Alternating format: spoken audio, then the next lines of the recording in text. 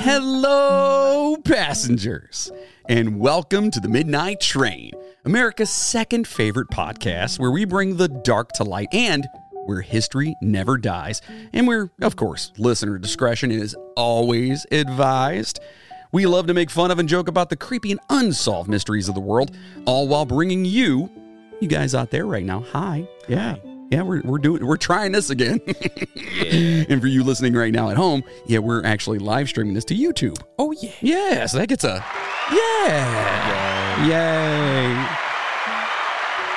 Anyway, we do all that while bringing you as much information on each topic as possible. All right. Yes, we are a comedy podcast and stuff can get kind of dark. We do talk about some dark topics like today. Yep.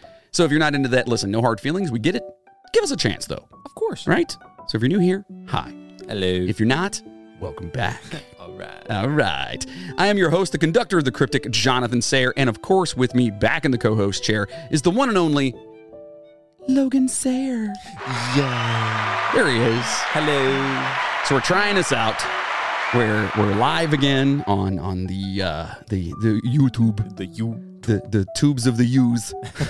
And we're going to see what happens, right? We're going to see what happens. We got our new studio set up right now. It's looking good. You know, we got a new website coming. Oh, yeah. Got a lot of really cool things, kind of. Got a fresh drink. Yeah. Oh, it's a great day. Just keep that turned just in case. Oh, yeah, it is. Keep it turned. I got mine hidden over here, too. So listen, for our Patreon listeners, all right, you beautiful first-class passengers, we just recently dropped an episode where we read a Yelp review about a haunted house. Pretty much, yeah. And he was not happy. He was a skeptical demonologist. Yeah. And he wasn't too happy about it. No, very snarky. Yeah, very, very snarky. Yeah. So make sure you guys are heading over to the midnighttrainpodcast.com. And if you are not a Patreon subscriber, make sure you click on that. $5 a month, get you all of the Patreon stuff. And also, please do us a favor, review, subscribe wherever you can. Everything. You know, tell your friends, tell people about us, because that's kind of how we're going to keep this thing rolling. Oh, yeah. Keep rolling. Yeah. Well, I know you've been living this shit. I don't know if I can. Can I swear on YouTube? Yeah, you can swear as long as it's it's past the 30-second mark. Okay, we're good, right? Yeah. Are we good? Gotta watch how many times we quote certain things for certain. Oh yeah. It's like every 7 seconds. I just got flagged for that. Thanks, Limp Bizkit. Yeah. Kicks. All right, so let's just save the rest of the business stuff until the end. Okay. Put it in the caboose. That's right. Let's just get into it. All right. Oh yeah. Let's turn down the lights. They are down. Oh, they are. Hopefully it looks creepy in here. I mean, it looks Maybe. pretty good to me, man. Let's adjust our seats. Better? Yeah, you better? Yeah, I'm good. Oh yeah, I'm great. Let's grab a drink. All right. Got it. And let's get religious, murdery kind of today. Let's get fucked up. I don't know. Yeah, it's a pretty messed up story. All right. But, first of all, here's a toast to all you watching and you listening at home, you beautiful motherfuckers.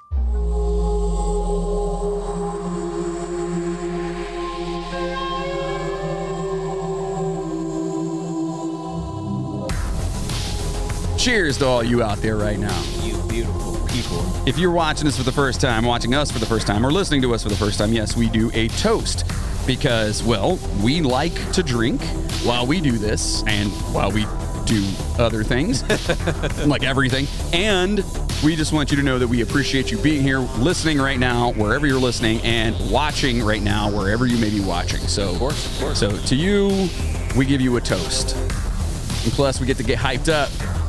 That's right. This song still gives me those, like, angsty, like, what do you call it? Like Stranger Thing vibes. Yeah, I was thinking more like Wesley Snipes with the walk in here and just like... Wesley Snipes. Very Blade-esque. Immediately, I went to white men can't jump.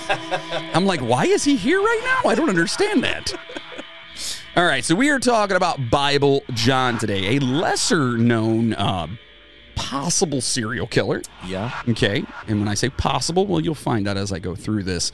He's an unidentified serial killer who is believed to have murdered 3 young women between 1968 and 1969 in Glasgow, Scotland. Scotland. Oh, it's going to be a lot of that today, isn't there? I'm going to do this all the time. I won't do that. I'm sorry.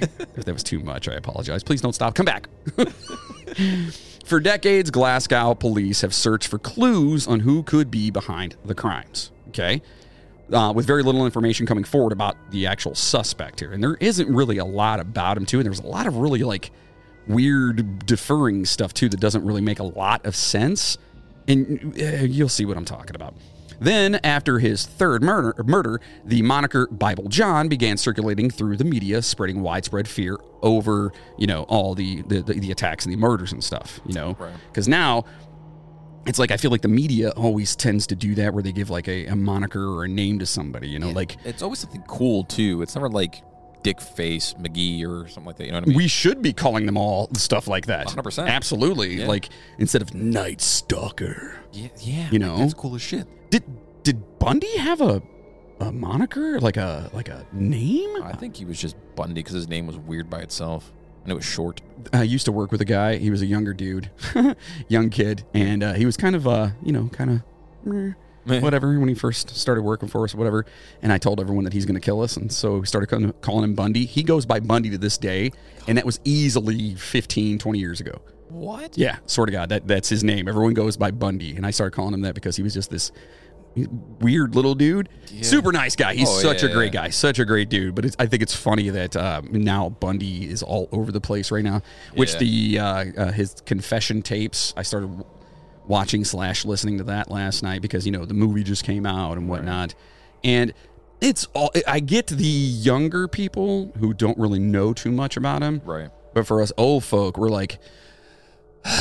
Yeah, we know what he did. Yep. Well, it's the same thing with the Dahmer thing, too. Like, we all pretty much know what he did, but we're rebooting it now. Yeah. I feel like we're getting too much credit to these guys. Well, that's why we do F That Guy, and you can follow us on Patreon to find those episodes because we decimate pretty much all these pieces of crap. Yeah. In those, right? Yeah, right. And I did mean Dahmer, by the way, when I was talking about the new confession tape. But Bundy has a confession tape as well. Yeah. But I don't think either of them had like a cool... No, Dahmer didn't. Cool name. Yeah. Well, because they were, I don't know. There's like the I-71 killer. There's the... what was Kemper known as? The sorority girl killer, I think, or something like that. The servant girl killer. Yeah, like all those. But Bundy and Dahmer, I don't think really had those, did they? No, not that I know of. I think I remember. Huh. Yeah. It's very weird how they can just pick and choose. Yeah, it is. What they want, Like, I like this, I don't like that. It's almost like the media controls a lot. Yeah, you think? And it's funny to me, too, if you go back and you look at, like, the beginning stages of some of these serial killers and what their names, who coined their first names, they're usually not as cool as the one they wind up being, like, globally known as. Right. It's like, because it's whatever the ratings give them. Yeah, the Stinky Foot Killer. Right. You know what I mean? Like turns into the freaking, I don't know, the washboard abs killer or something. You know what I mean? Like, look at those abs. Now shut up. So the nickname actually Bible John came after a critical witness described a man who picked up a woman up, quoted all kinds of smack from the Old Testament, and frowned on those cheating ass bastards, so he had a thing about adultery and promiscuity. Interesting. Yeah. And yet he's going around killing people. Yes. Again, Zealot, or is he just full of crap and trying to give himself a reason to do it? Ooh. You know what I mean? That's a good point. Just saying. Yeah. The case would also be the first time in Scotland in which the Crown Office authorized the publication of a composite drawing of an individual suspected of murder. Yeah, his picture looks weird. But it's the first time they did that. Yeah. You know what I mean? You're talking about the late 60s? Yeah, it was a really good picture that they did. It's just weird because, like, if you look at his picture, then look at the supposed person that they may or may not link things to, it's weird how similar they are. In future episodes, we will have this guy right here, this thing going with pictures and stuff in the background so you can see live as we're doing this and whatnot. In the meantime, we'll just post those up on socials. Yes. So you can see the weirdness that is Bible John. So Bible John's victims were all young brunette women between the ages of 25 and 32 who had met the man who would end their lives at the Barrowland Ballroom, a dance hall and music venue in the city, which is really odd too. And this place comes up a lot in this investigation. It is weird. Like it's just, I don't know, it's just weird to me. It's almost like that place that Dahmer was hanging out at. Oh, yeah. Yeah. He was hanging out there, and they said he they knew him.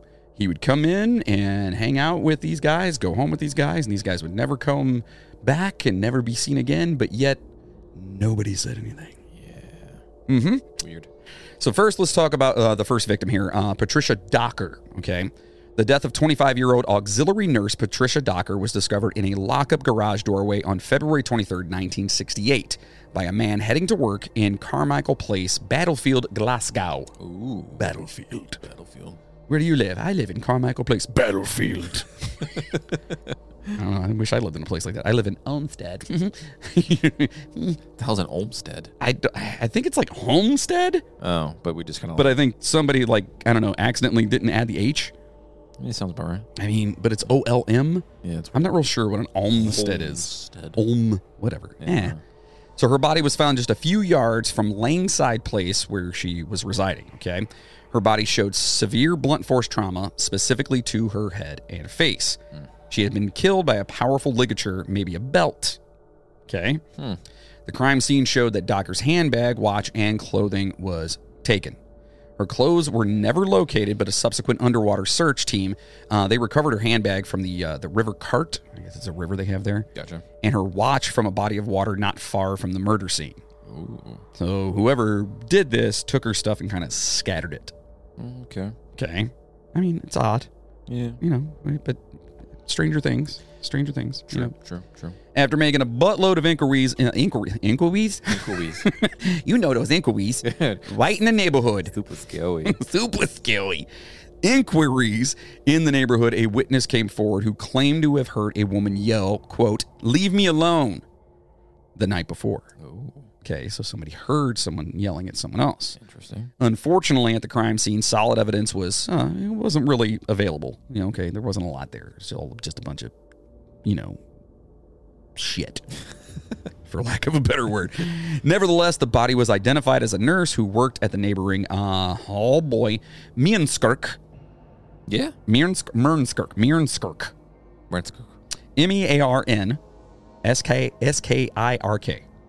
Yeah. Mearnskirk. Mearnskirk. Yeah. It's just weird even saying that word. I know, it's weird. You went home right now. Just say Mearnskirk. Doesn't sound right, does it? That's the whole Mearn. Like Mearn. You get to do the face. Like, Mearn. Mearnskirt. So at a hospital there in Mearnskirt, by the ambulance, she was found by the ambulance driver who recovered the corpse. Okay, that's who I actually identified her. Oh. You know what I mean? So she knew the ambulance driver knew who she was. Wow. Yeah. As a result, her father officially identified the victim the next day. So her dad had to come and do it. That sucks. Rough. So Patricia was a married mother of one who was recently separated from her marriage. She told her parents she would be dancing at the Majestic Ballroom on Hope Street the night of her murder. So she was a nurse and a dancer. Oh, okay. Okay. Still, for some reason, possibly because the Barrowland Ballroom sponsored an over 25-year-old night there every Thursday. An over 25-year-old night. That's interesting. So we know that Leonardo DiCaprio is not going to be there. There's nothing for him there. Exactly. Patricia spent most of the evening there at the Barrowland Ballroom. Gotcha. Okay, because she's hanging out with some grown-ups, and she's like in her 20s. Like, of course she is. She's going there, And apparently this place is hopping. Oh, yeah. Yeah, it just sounds like it's always hopping. So her parents suspected that she had stayed the night with a friend when she didn't come home that evening. After several days of investigation, police discovered that Docker had left the Majestic Ballroom late at night to go over to the Barrowland, B-A-R-R. It's Barrow. Yeah, Barrow. Barrow, Yeah. not borrow, like you're taking something from someone. Correct. B-O. Correct. Who's got B-O? Do I stink? No, we good. Okay. We smell like Dr. Squatch. Dr. Squatch. So she ended up going back over to the Barrowland, okay, Right. where she most likely ran across the person who murdered her. So an autopsy performed by Gilbert Forbes at the University of Glasgow Medical School determined that Patricia had died from strangulation. Remember, we talked about the belt. And that there was no obvious sign of a sexual assault. Okay. Okay. In addition, the rigor mortis stage of her corpse at the time that she was found, it actually suggested that she had passed away soon after she left the Barrowland Ballroom. Oh, wow. So it was like, basically, whoever was with her is probably the person. Right. Okay. Investigators believe she had been seized before being brutally punched and kicked in the face while yelling, quote, "Leave me alone." Remember, we heard someone else say that. She said it twice, but somebody else heard someone yelling that, Right. Then, so here's what I don't understand here. It says no obvious sign of sexual assault, and this is all taken from the actual documentation from this. Then it says, then he raped poor Patricia before killing her by strangling her and leaving her naked body outside the entrance to the lockup garage at Carmichael Place with just one shoe nearby. So there wasn't any foul play in the rape regards prior to her death, and then after her death he did all that? Maybe, but I mean, so the way it's worded is weird. Yeah, because raped means it's not consensual. Correct. Therefore, saying sexual assault would mean not consensual. Correct. So... yeah, they worded that super weird. Yeah, I don't know. So I don't know if she was or was not, and I'm sorry. Either way, it sucks. So it's just weird, right? Yeah. So then the next victim is Jemima McDonald. Jemima McDonald. Jemima McDonald is not an easy thing to get out. Definitely not. A 32-year-old mother of three wanted to go out dancing at the Barrowland Ballroom on Saturday, August 16th of 1969. She was a frequent patron to the Barrowland, and as was customary in their family, Margaret O'Brien looked after Jemima's three children while she was out doing her thing. Okay, so Margaret is the babysitter. Right. Okay. As midnight drew near, she was spotted with a young, well-groomed and well-spoken male with a slender frame between the age of 25 and 35, who was between 6 foot tall and possibly 6'2", okay? Or for you smarter people, 1.83 meters. That's not right. 1.83 meters, that's not 6 foot, is it? No, that's not even. No, wait, yeah, it is. Because a meter. Well, yeah, well, no. No. 2 foot or 2 meters would be like 6 foot. 6 foot. Roughly. Yeah. So it's 1.83, so it's a little less than 6 feet then, right? 6 feet, yeah. So We're smart. he's about 45 hamburgers tall. Yeah, that's right. That's right. So he allegedly spoke with a unique Glaswegian dialect. Oh. Okay. Had short, dark brown hair with pale streaks, and occasionally threw Bible verses into his conversation. Yeah. Jemima was last seen going towards Main Street or Landressy Street in the direction of her house at right around 12:40 a.m. Gotcha. On August 17th, after someone saw her at the Barrowland, okay, with the guy after midnight. Okay, so she's leaving with said person. Right? And not everyone, but people saw her. Right? Saw her leaving with the individual. When she didn't get home, her sister was worried. Later that day, her sister started to hear rumors that young kids had been spotted leaving a rundown apartment building on McKeith Street and talking about a dead body. Oh. Yeah. Not good. Well, one, I feel really bad that she's dead, or this person is dead, because at this point, do we know? We don't. It might not be her. Right. Just saying. Right. But then kids finding it. Yeah, it's messed up. Y'all want to see a dead body? Yeah. So by Monday morning, her sister O'Brien was so worried that she entered the old-ass building herself, fearing the worst. But instead, she found her sister's severely beaten body lying face down with her shoes and stockings at her side. Oh, remember, we said that earlier with Patricia, is that she was found with her shoe next to her. Right. It's just a really weird thing to do. Yeah, I don't. One time I could see like it falling off and then like the guy leaving. Right. But it almost sounds like they're being placed there. Right. You know? Yeah. I don't know. It's just weird. It is weird. So a post-mortem autopsy concluded that Jemima had been raped and severely beaten with most of the force directed at her face before she had been strangled to death with one of her own stockings. Oh, wow. Yeah. Her murder had occurred approximately 30 hours before her body was discovered. Now, unlike Patricia, the body of Jemima was fully clothed. Right. Okay. Her undergarments had been torn, and just like Patricia, she had been on her period at the time of her death. So weird. Super weird. Yeah. Yeah. Like, hey, how's it going? Are you on your period? Oh, let's go for a walk. You know what I mean? Yeah, how does that conversation start? Right. Like, who, what? Right. Like, who does that? Or, I don't know, or maybe, I'm not, you know what? I'm not even going to ask. I don't even want to. Nope. Yeah, that's not going to do it. So police inquiries into Jemima, her movements on the night of her murder, produced several eyewitnesses who could accurately describe the man she was with at the Barrowland. Door-to-door searches on McKeith Street also made a woman who remembered hearing female screams on the evening of Jemima's murder. Okay, so they actually talked to this, or they found out about her. Okay, right. However, this person could not remember the exact time. Oh. Consequently, police considered this information a crock of shit and didn't give it another thought. Damn. So in other words, you hear this, and then because somebody can't completely remember the human brain, man, our memory is weird. That's why, like, testimony from people when they say they saw something, it only goes, that's considered circumstantial. Right. You know what I mean? Like, unless you were physically, like, right there at the time. But if you're like, no, I'm pretty sure I saw him, the fact you said pretty sure, gone. Yep. Gone. So obviously, the city of Glasgow police noted several similarities between the murders of Patricia Docker and Jemima McDonald, right? Okay. We've got a few similarities here. Right. First, both women had attended the Barrowland Ballroom on the evening of their murder. Okay. That seems kind of suspicious right off the bat. Yeah, right there, yeah. Secondly, they had been beaten before being strangled to death with a ligature. Yeah. Finally, they were both menstruating and had their handbags taken from the crime scene. Yeah. However, initially, both murders were not considered to be the work of the same murderer. Okay? Okay. So it's like, you know, they were kind of piecing together like, well, maybe. And then they were like, no, we don't want to start, you know, put the city in a frenzy by saying there's a serial killer out there. You know what I mean? Yeah, I guess. You know what I'm saying, though? You're like, you don't want to, So despite extensive public appeals, the investigation into the murder of Patricia Docker had quickly become a cold case. Yeah. Police had little information owing to a lack of witnesses and hard evidence. Again, the circumstantial evidence. I think I heard this person, or I thought I saw this person. You know what I mean? That's all circumstantial. Right. The investigation had also been severely screwed up because investigators had not discovered that Patricia had attended the Barrowland on the evening of her murder until 3 days after she died. Right. 18 months later, following the discovery of Jemima McDonald, police became aware of similarities to the murder of Patricia Docker. Although police did not conclusively link both murders to the same asshole, they could not wholly discount the idea.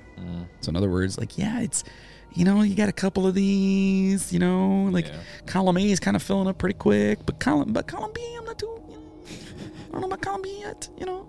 It's like you got to wait for a third. Oh, wait. That happens. So in addition, police were confident that the perpetrators held a high degree of local geographical knowledge. They knew their way around. Right. Okay. However, they may have been a stranger to the actual district, okay, as none of the eyewitnesses with whom investigators talked to knew the man or men, and we'll talk about that too, seen in the company of either woman before the murder. So nobody recognized the guy. Right. Okay, but yet he seemed to know his way around. Right. Fishy. A little bit. A little odd. Yes. Yes. Now, as we briefly mentioned earlier, for the first time in a Scottish murder hunt, a composite drawing of the man with whom MacDonald had last been seen alive was given to the media. Okay? Right. It was widely distributed via newspapers and television throughout Scotland to identify, you know, this miserable piece of shit. I mean, suspect. I'm sorry. Yes, I'm sorry. Yes. Did I say that? It's slip of the tongue. Oh, wow. That was weird. Yeah. Also, male and female undercover police officers performed discreet surveillance at the Barrowland Ballroom to attempt to identify the suspect. So they were out there like, do a little dance, make a little love. Damn it, now we're going to be on another damn thing. I got to stop doing Find out who the murder was. Yeah. YouTube, stop it. I'm just singing. Come on. We made up that beat. Yeah. So police surveillance of the Barrowland Ballroom would be terminated in late October of 1969 due to the initiative failing to produce any suspects, like whatsoever. The pub owners also blamed detectives for a sharp decrease in attendance figures. Yeah. I'm sorry, you said pub owners, and it sounded like you said pub owners.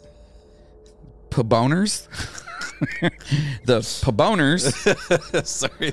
Oh, you're trying to say like pro bono? Like no. pub owners. Like you said pub owners. Not pub owners. I don't know if I know what a pub owner is. It's what you do when you're... I don't even know where I was going to go with that. when you making pa-whoopee? Yeah. But, okay, let me ask you a question here, though. Yeah. So they've got police there, right, quote-unquote male and female undercover police there, okay, right? Mm-hmm. But the pub owners are blaming the detectives because nobody wants to go there because there's cops there. Well, they're undercover. How are they supposed to know that there are cops there? they're not doing a very good job being undercover. No. It's like walking in, flash your badge, like, you want to dance with me, babe? Yeah. Like, I don't know. They got a little blue and red little light on top of their head. Or I don't know what the hell's going on. Got a guy out front checking IDs before they come in. Like, oh, this is national security. I need you to give me your ID. Everybody, he's just dancing, doing his little thing. Hey, how you doing? I'm a cop. You know that, right? You know what I mean? Anything you say or do can and will be held against you in the law court Yeah. alone. And then he just moonwalks away. That was a little bit before moonwalking, but still. All right, so the third victim here, Helen Puttock. Okay, on October 31st, 1969, a man walking his ugly-ass, one-eyed, three-legged dog discovered the body of 29-year-old Helen Puttock behind an apartment in the Scotstoun district of Glasgow. Obviously, I'm kidding. They weren't in Glasgow. No, I'm just kidding. The dog thing. Sorry. I would say, like, it's a pretty fucking prominent description of the dog. Yeah, the dog only had 2 legs. His name was Hopper. Anyway, so Helen's body was found next to a drain pipe, okay, in the back garden of her Earl Street flat. Oh. Okay, it's very sad. She had been stripped partially naked and extensively beaten on the face before being raped, then strangled to death with one of her own stockings. Damn. Her handbag's contents were actually scattered close to her body, although the purse was missing from the crime scene. So the dude literally dumped it out and then took it. Okay. Or maybe he was looking for something and just there was nothing in there. But what's the point in taking an empty purse? You know what I mean? Yeah, true. Yeah, I don't know. It's weird. Yeah. Unless it's a trophy. Yeah. A lot of dudes do that. Or murderers, not just dudes, but like murderers, like yeah, serial definitely. killers. They take trophies, you know? for it, yeah. So it's very possible. I don't know. Maybe it was in a very expensive bag. Maybe. Yeah. Is that Chanel? Oh, y'all got that coach? I'm going to take that. So grass stains on her feet and shoes indicated that she had desperately attempted to fight off her killer. Damn. Forensic evidence dictates that she tried to climb a nearby railway embankment. So she was actually trying to get away from the guy. Right. She fought hard, and there was an embankment there, and she tried climbing over the damn thing. And unfortunately, she didn't make it. Her body also adorned a deep bite mark on her upper right thigh, which will come into play here in a little bit. Interesting. So whoever this person was, they bit her on the inside of the thigh. Yeah. Which, I don't know. Okay. Go ahead, ask away. If the head's down there and you're still kind of with it, couldn't you just squish his head like a watermelon? Just grab it. Just It depends. Like it depends on. Yeah, I mean, there's a whole lot of. Who knows depends when on he that. did that though? Right. It could have been Did he after do it fact. while she was unconscious? Right. You know what I mean? Like at any point in time. I don't know. There's a whole lot of scenarios in my head where that just making me feel uncomfortable. Yeah. Well, it's all Yeah. very uncomfortable. Yeah, Yeah. But it does come into play later, so keep that in mind. Okay. So as with the other 2 unfortunate victims, she had also been on her period. Dude, that's so fucking weird. Right? That doesn't make any sense to me. Her murderer had placed her sanitary napkin, okay, beneath her left arm. Sanitary napkin? Her tampon. But it says sanitary napkin? It's sanitary. Well, it actually says sanitary towel. But I figured everybody's like, what the hell's that? Yeah. It's a pad. Yeah. It's a pad. I'm just going to put this right next to you. Just put it under her left arm. Almost as a sign of... Like he knew? He knew... Well, he obviously had to know, Well, yeah, right? yeah. And that it's like some sort of a... I don't know... What is that called? The mark of the A back in the day, what they used to do with people? The adultery thing or whatever. Yeah. You know, so the it's... scarlet letter. Thank you. That's Yeah. it. And scarlet kind of... Oh. Yep. Brought that Oh. around. So maybe that's his scarlet letter. Wow, I didn't think about that at all. Yeah. Okay. No offense, ladies, at all. I get No, it. It's but- 100% natural, but him doing that to her is fucked up. Yeah. Super. So the evening before the murder, Helen and her sister, Jean Langford, and we'll talk about Jean a lot through here, had been to the... Hey, guess where they were? Oh, the local library. No. Studying? Mm-mm. No? Nope. Next. Oh. You want to try again? The local supermarché. No. Oh, no? No, they were at the Barrowland Ballroom. Of course they were. Yes. Where they met and hung out with 2 men, ironically, both named John. Wait, why?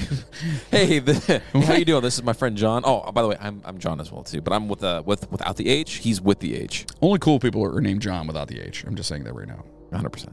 For all you other Johns out there, Yeah. I only know one John without the H, and that's you. thank you. Yeah.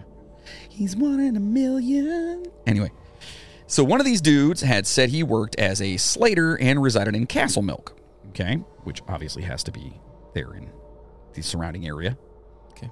while the other had been a well-spoken man, remember that fact, yes, who did not disclose where he lived. of course not. After being in the company of these two individuals for more than an hour, all four, they left the Barrowland Ballroom to head home. Okay? The first John, which is so weird to even, just there's multiple Johns in this. It's just so weird. This is Jean, the sister, her dance partner, okay, walked to George Square to board a bus while Langford, her sister, Langford, her sister Helen, and the other John, who was, Helen's dance partner, so the other John, okay, they all got a taxi. Interesting. So one John bails out, see you guys later, and then the other John, the one who doesn't disclose where he's from and stuff, goes with them and gets a taxi. Okay. The three of them set off from Glasgow Cross, making a 20-minute journey toward Helen's sister's Knightswood home. During their conversation in the cab, they began discussing the killer's psychological profile. Because remember, it's in the newspaper. There's the picture of him out there and everything else. I'm sorry, but if I pick up a date at a dance hall, that is not going to be a topic of discussion while we're traveling home with said stranger. I don't know. I'm kind of weird.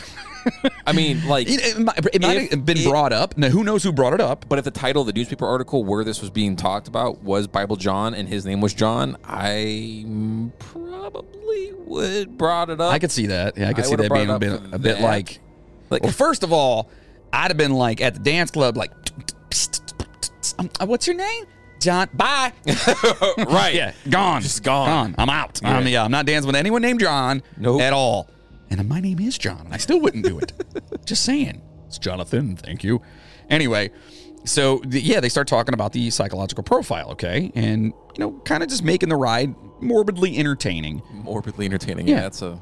because, this is like a big thing that's happening. And well, they're like, oh my God, who do you think it is? And, that kind of thing. Right. I could see that happening in a conversation, especially they're coming from the ballroom. They had a couple of, what do they drink over in Glasgow? It's just Scotland. Scotch. Scotch? Oh, they've got good Scotch over there, don't they? Oh, yeah. Oh, they're getting a little knicker, aren't they? Yeah, they're in the back of that taxi talking about all this shit here now. You know what I mean?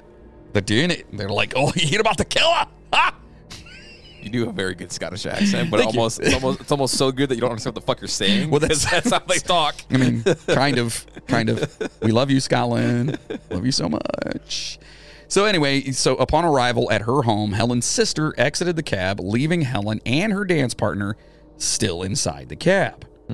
So Helen's sister dipped out with a dude named John, and they're talking about a killer. Why would you leave your sister? Yeah, I don't know. That's like, hey, let me just walk into your door. I'm gonna crash on your couch. Y'all have fun. Like, you know what I mean? Like, how about A, you're not going with us. B, you're not going with him. Yeah. You know what I mean? Like, I don't know who you are. There's a murderer going around right now. Named John. Guess what your name is? It's John. But yeah, his without the H though. Is that what it is? That's what it was. Yeah. That's what they're talking about. That the whole put them at thing. ease then. Okay. Yeah. Okay. Yeah. That makes more sense. Without the H means he's less of a hoe. Thank you. You're welcome. I think. I don't know. Yeah, we're good. Yeah, I think so. Yeah. So Langford, the sister here, later informed detectives that her sister's companion had been a teetotal individual. And I love that. It means he doesn't drink. Correct. Who repeatedly quoted from the Old Testament stories of Moses when she and her sister had talked with him in the taxi. Okay, so now let's kind of put all these things together real quick. Okay. His name's John. They just met the guy. They're talking about the psychology of the killer. Wait, where did they meet him at? At the place where two of the other women have been. That's right. Last seen. Yep. And the murderer's name is Bible John.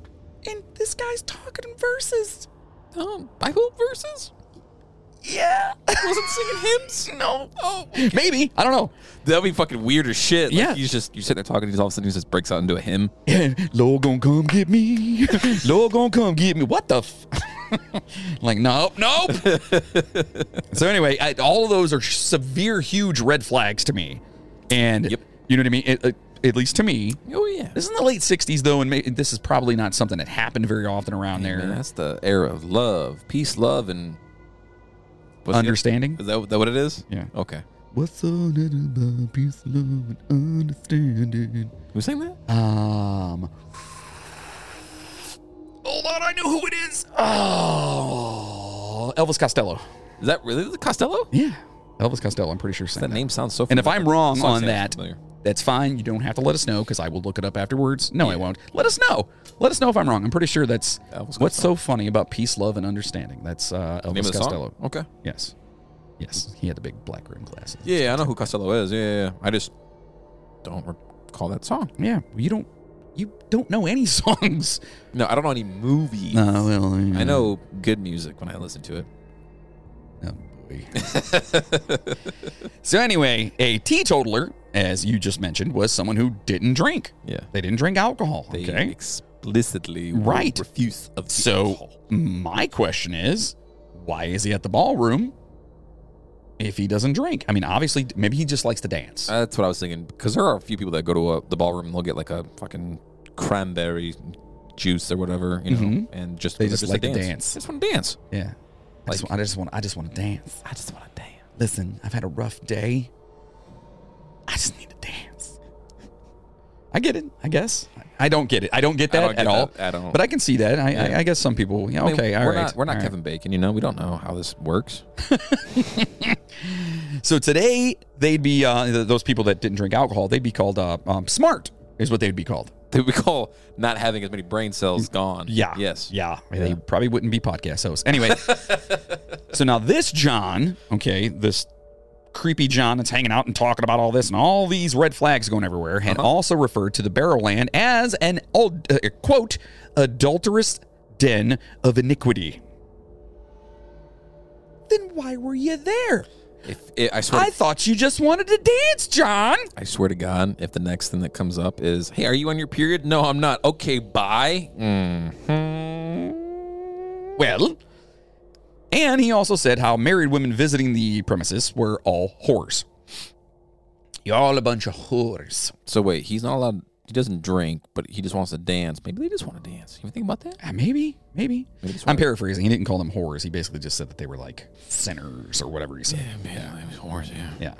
And that was happening while they were getting their coats at the end of the evening. So supposedly before he even got into the taxi with them. Yeah. Nope. So you're... Okay, let's back this up real fast. Go for it. Bible John, killer, out and about. There's a picture everywhere on the newspaper, right? Yep. Bing, bing. Okay. This guy, named John. Talking about, in the taxi, talking about killers. Yeah, right. Spitting out Bible verses. Yeah. At the Barrowland, but doesn't drink. Right? Just likes to dance, right? I want to dance with somebody. Right? That's his thing. That's what he wants to do. Right. And as before they're leaving, they called it an adulterous den of iniquity, and that married women visiting that spot were whores. Why would you leave with this gentleman? Why? And then why would the sister leave? The more we do this show, the more and more I get livid. You know, I feel like there should be a new course in schools that they teach you. It's called How to Catch a Killer. Yeah. And it's you talking about what not to do Yeah. with a guy you just met at a fucking club. I'm into that. They should have that. 100%. Just like how you should learn to balance your checkbook. Yeah. And perhaps do your taxes. Yeah. Maybe how to identify who might fucking kill you. Yeah. How's that? That's a good point. Or even, just if there's a glimmer. And seriously, this goes out to everybody out there. And this is it's not just women, but I guess more so women than men. Mm-hmm. If you feel weird and you know the signs, get out of it. Get out. Do whatever you can. Get out of it, because you never know. It could be the last time you have a chance to get out of it. There's two Period. things that you can typically do that I found out that are actually really good. If you're a female, you order what's called an angel shot, right? I've heard about that one. And then the newest one, which I love, is that the thing on the arm? No, it's if you're a guy and you feel uncomfortable with the female you're with, you order the Johnny Depp shot. Call it the Amber Heard shot. Anyways. You son of a bitch.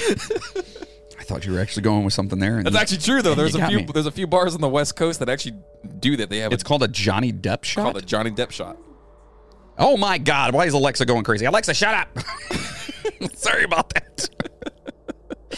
Do we even say her name? I don't even know. No, that was. But anyway, everyone at this point in time, hopefully, if you don't know the red flags and stuff like that, please talk to people, and if you do, follow them. Right. They're called red flags for a reason, right, man. And for those that don't think it's going to happen to them, those are the ones that definitely need to partake in learning that sign. Yeah, because it can happen to anybody at any point in time. Literally can happen to And anybody. men, women. I mean, look, the Dahmer series that's out right now, those were men, and yeah, you know what I mean. If that drink tastes funny, leave.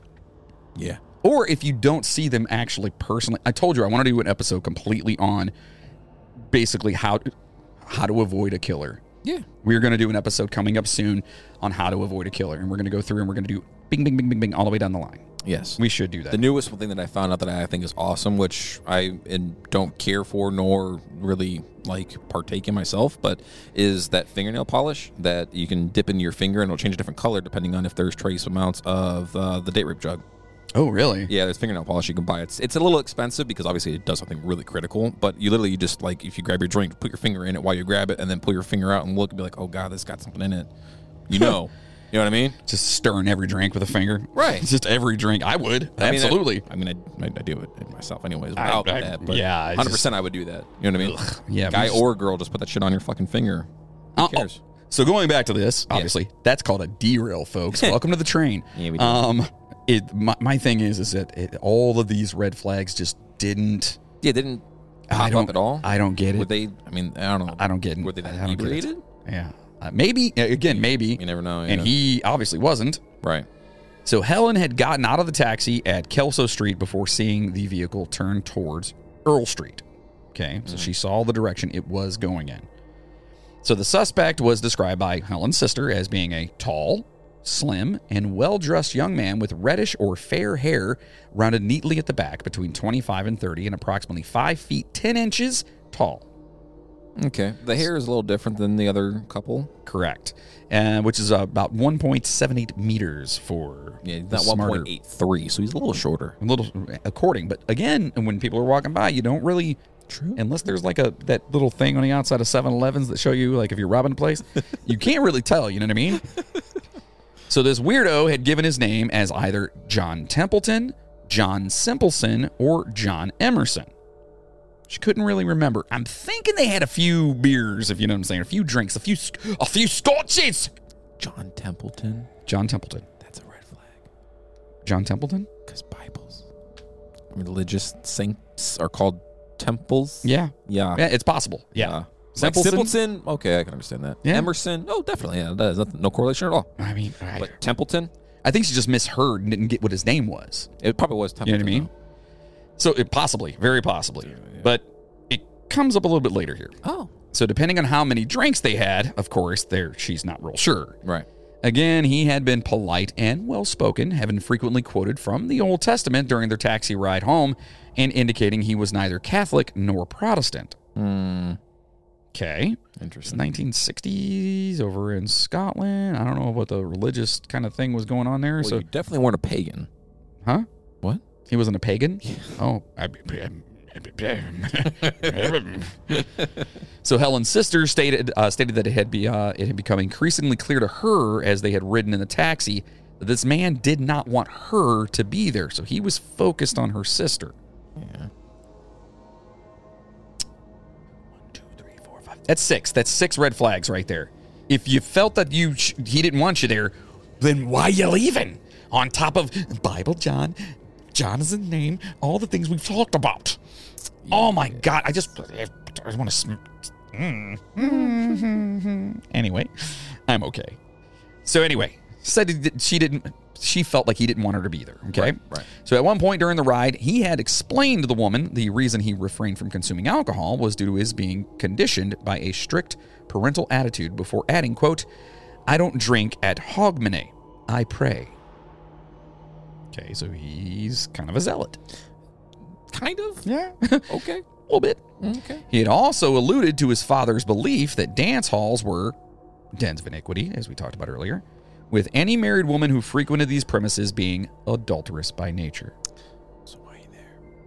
Well, we know why he's there because whores, you're all whores. That's why. His eyes, right? Oh, yeah. I don't know. Sorry about that. So Helen's sister had informed detectives that the man hanging with Helen had been a slim, tall individual dressed in a well-cut brown Reed and Taylor brand suit. Nice. Okay, kind of like we talked about it. Yeah. He had also smoked embassy cigarettes, or he smoked embassy cigarettes. She also recalled mentioning that he had been familiar with several drinking premises in the Yoker district of Glasgow. He's not a drinker. Right. And that he had worked in a laboratory at one stage. Okay. In addition, she was able to describe the distinct facial features of this dude, such as his overlapping front teeth. Oh. Remember the bite mark from earlier. Oh. However, bouncers at the Barrel Inn Ballroom dismissed her description. Yep. Claiming that the man was short and well-spoken with black hair. Were they drinking too? He wasn't tall at all. 5'10's not exactly tall, though. In the 60s? Yeah, right. Is that tall? That's above average. Thank you. I'll take that. Thanks. So now, is it possible that the people at the Barrel Inn were in on it? Oh. Was somebody there potentially in on it? I mean, that would make sense because if this is a recurring act at the exact same spot, you would almost think that somebody would be in on that. Well, like, hey, let me know who is on their period and is a little. I don't know how they would know that. Yeah, you know what I mean? Like, that's got to happen by I don't know. Is that a question you ask? That doesn't seem like happen chance though. That's got to be something that's found out. Did you say happen chance? Yes. It's happenstance. That's what I said. No, you didn't. What? How's it feel to be me, buddy? So the last possible sighting of the suspect was made by the driver and conductor on a night service bus. Okay. Who noticed a young man matching the description given by Helen's sister exiting a bus at the junction of Dumbarton Road and Gray Street at approximately 2 o'clock in the morning on October the 31st. Okay. He was in a particularly disheveled state. Particularly. With mud stains on his jacket and an irritated red mark on his cheek beneath one eye. Remember, she fought. Both witnesses also recalled him repeatedly tucking a cuff of one sleeve into his jacket. Okay? So in other words, if there was something on there, like, I don't know, blood. And also, on the other side of this, a man's cufflink had actually been found alongside of Helen's body. Oh. He's hiding his thing. And that it's missing a cufflink. Yeah. This person was last seen walking towards the public ferry to cross the River Clyde to the city's south side. So the murder of Helen Puttock had held many similarities to the two previous murders. Obviously, we just talked about them. Further raising suspicions that all three murders were committed by the same person. Each victim had been the mother of at least one child. I feel like that maybe. I don't know if that's really, like, I wouldn't add that to my list, but maybe. And had met her murderer at the Barrel Inn Ballroom. That's huge. Yes. That part's huge. That is gigantic, yes. The purse of each woman was missing. Also huge. Trophies. Each victim had been strangled to death and by their own, something on themselves. The first one was a belt and then both stockings. Okay. So in other words, he didn't have any, he wasn't prepared. Some killers, when they go out doing their thing or whatever, they take like a kill bag with them, right? You know, or kill kit. Yeah. And then there's other ones that are just completely passionate and off the cuff that will use whatever's there. Yeah, rock. He's the latter. You know what I mean? Right. So each victim had been again strangled, and at least 2 women had been raped before the murders. In addition, all 3 women were escorted home by their killer and murdered within yards of their doorstep. Not to mention, all of them had been menstruating at the time of their death. Yeah, okay. Each woman, and I only talked about one of these, each woman had a sanitary pad or tampon placed upon, beneath, or near their body. Yeah. This led to speculation that the women were murdered for their refusal to engage in intercourse with their murderer due to their visitor being there. Oh, okay. Yeah, think about that real fast. So you go out, you meet somebody, you meet a fine young lady at the Barrel Inn, whatever, and, you know, unfortunately, he's like, hey, me and you know what I'm saying? And she's like, no, I kind of, you know, it's off limits. Yeah, right it's now. off limits right now. You Come know, back in 4 to 5 Aunt days. Flo was in town, and she don't like your ass. So, and he gets pissed off about it. Yeah, that's a very astute point. But in the other side of that, too, if he's calling them all adulteresses and calling it a den of iniquity, then he's assuming that everybody there is a whore. Right. And if they're not giving it up, then immediately enraged. So then it also begs into question as well, too, is that if there were other people that went with a guy of similar traits and survived, like this guy went with them and they did give it up and were able to tell the tale about it. Correct. There's nothing that talks about that. You know what I mean? I mean, it's possible. It's very possible. That's a huge... So maybe he did go there just to meet women or whatever, and the ones that he actually got what he wanted out of, without having to take it. Right.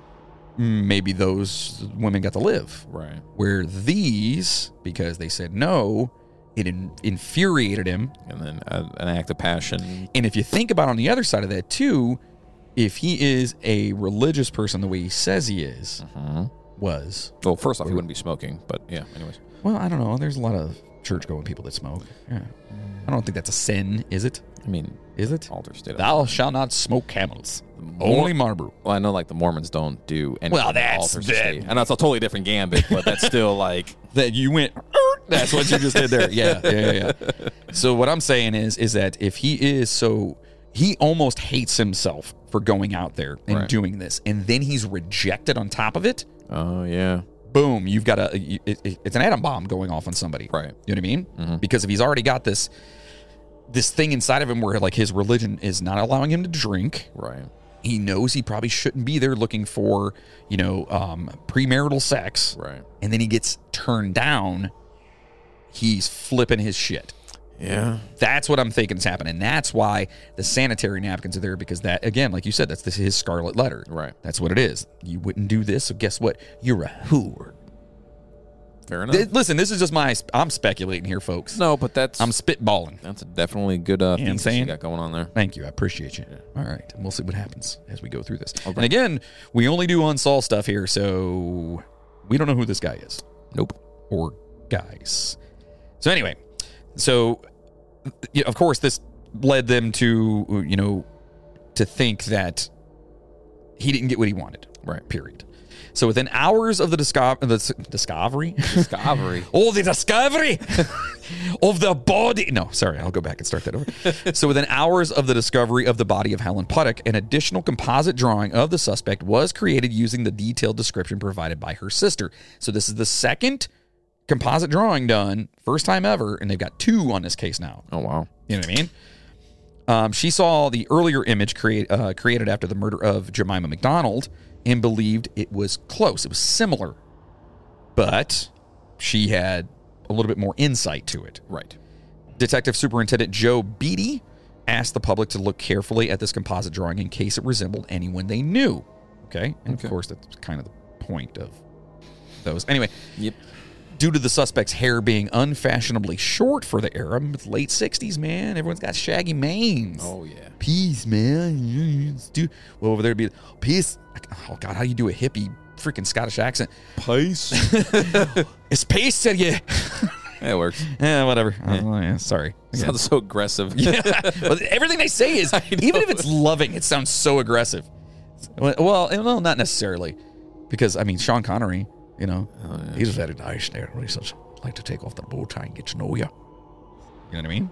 It's very sultry when he says it. Sean Connery could definitely smooth me Sean Connery. Bond. James Bond. You gotta...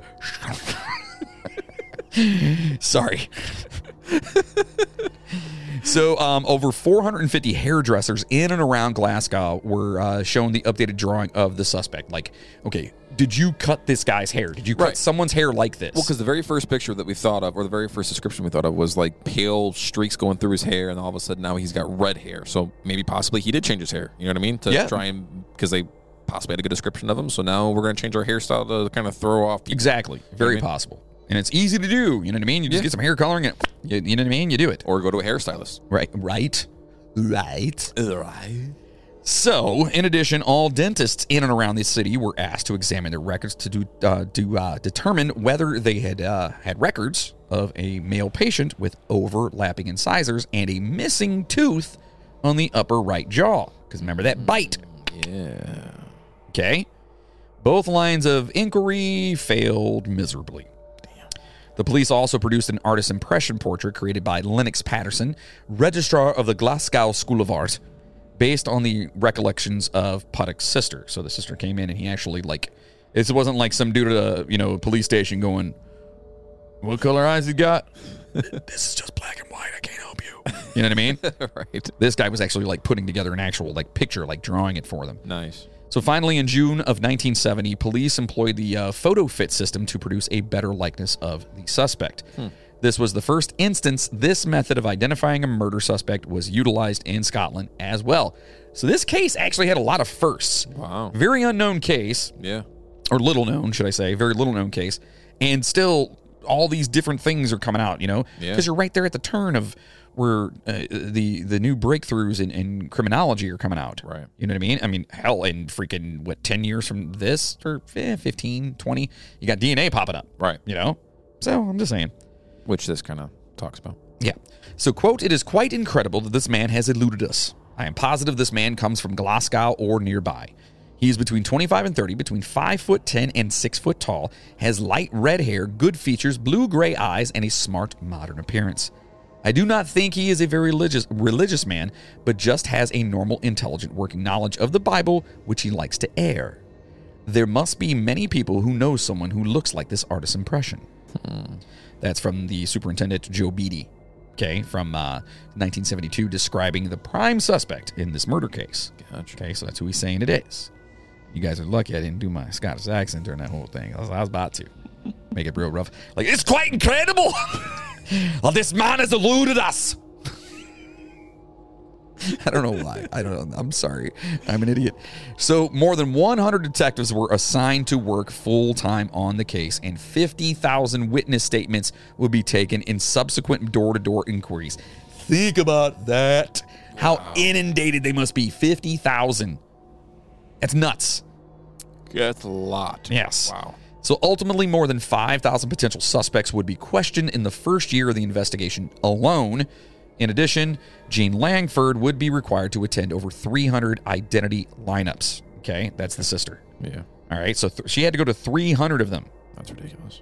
Over, actually. Yeah, that's a lot. However, she was adamant none of the individuals required to participate in these lineups had been the individual with whom she had last seen her sister with, and all would be cleared of any involvement.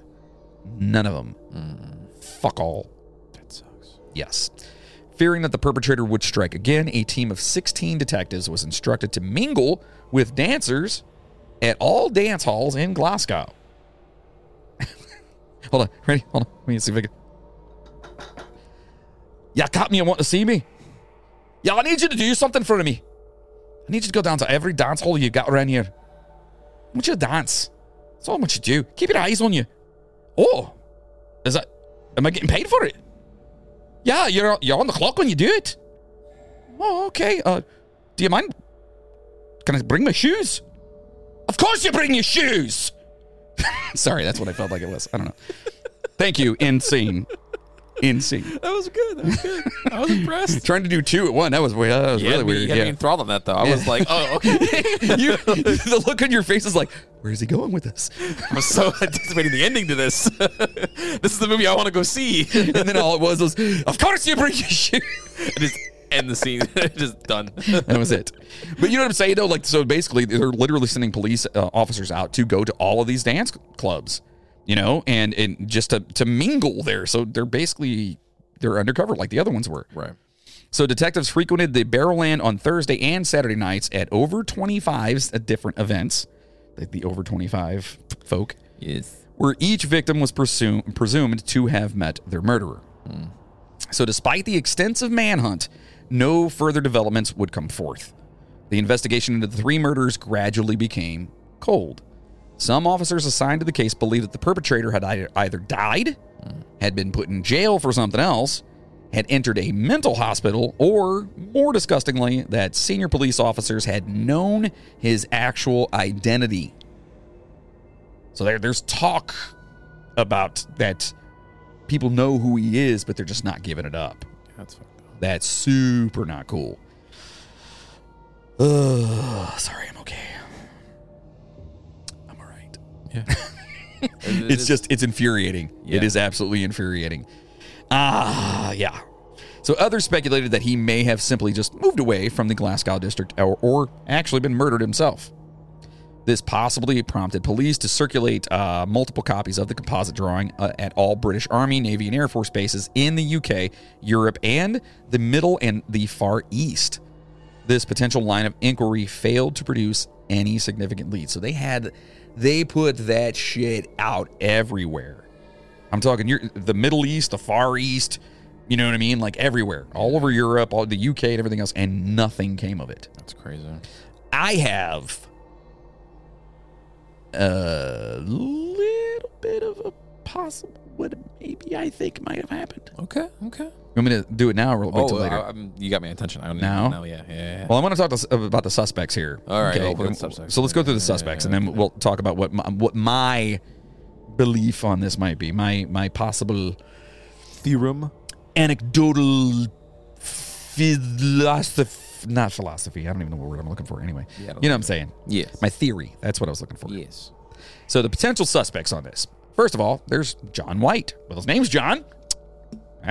We're heading in the right direction. Yeah, we're right there. So one former detective chief inspector, Les Brown, then working with the Strathclyde police, had supplied the current investigators with details of the arrest of a suspect conducted in 1969, which he believes was of a highly likely perpetrator, but was dismissed simply because of his teeth.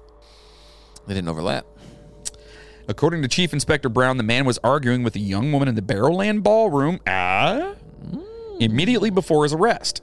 He had significantly raised investigators' concerns, yet the suspect was released from custody despite the fact that he had closely resembled the facial composite and had subsequently supplied police with a false name and address before revealing his actual name and address in the Gorbals, which I'm assuming is like someplace around there. Yeah. Brown said that the simple fact of this particular suspect not having notably overlapping front teeth, despite one police sergeant's acknowledgement of his being the best suspect, was sufficient for ordering his release. Nope, sure wasn't. Several years later, Brown spoke to a detective who had taken the same man to a hospital after arresting him outside the Barrowland Ballroom at the time of the murder. So he's back there again and arrested again. Even though the suspect had needed several stitches in his head following an altercation, he escaped from the hospital immediately as his handcuffs were taken off. At the time of this incident, this individual had also given his name to medical personnel as John White. In addition to this circumstantial evidence, the, quote, whole demeanor of the man had Les Brown and several of his colleagues to believe he may have been the killer.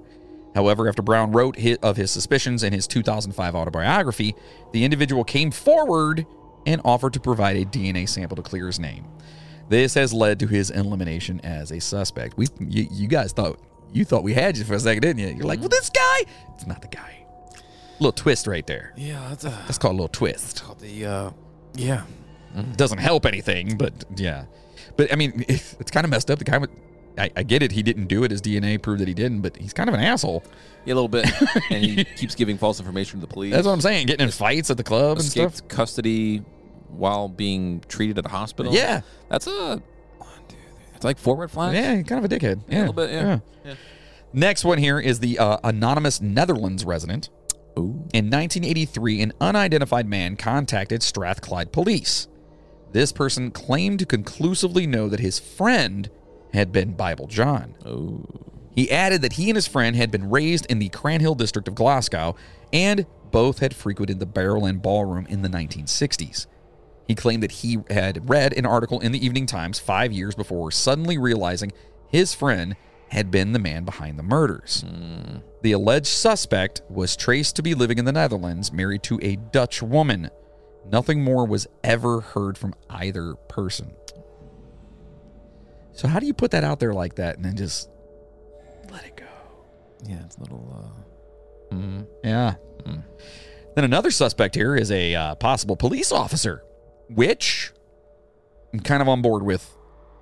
Not 100%, and I'll tell you why after we're done with the suspects. Okay. So another potential Bible John killer candidate is a former police officer who retired. Although the author and former policeman Paul Harrison couldn't name his culprit publicly. The culprit publicly. Ha! You guys hear that out there? Ah! To name his culprit publicly. There's a lot of P's in there. He did reveal that the suspect was still alive during an interview in 2013. So Harrison suggests in his book, Dancing with the Devil, that Jean Langford, Helen's sister, okay, believed the man they shared the taxi with was a police officer.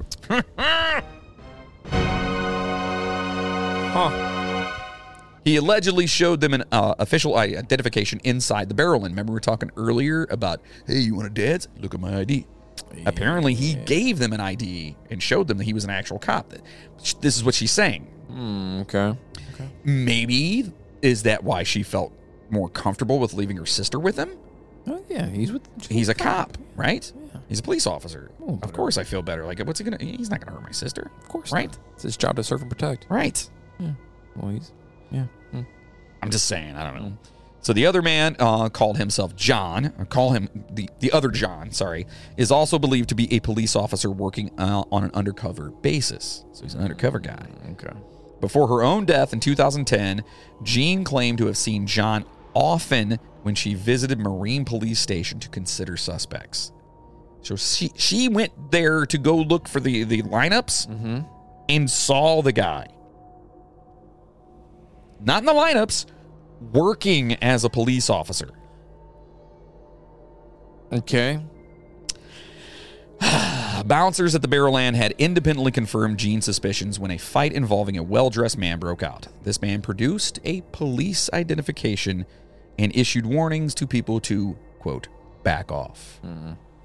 So, if she saw the cop, she's going in to do the lineups, why not say something? Be like, hey, we need you to come do a lineup for us real quick. Be like, yeah, Sam, he's behind me right now. That's the guy. Yeah, no, he's not in the lineup though. No, the dude that just walked me in. This guy, right? No, him.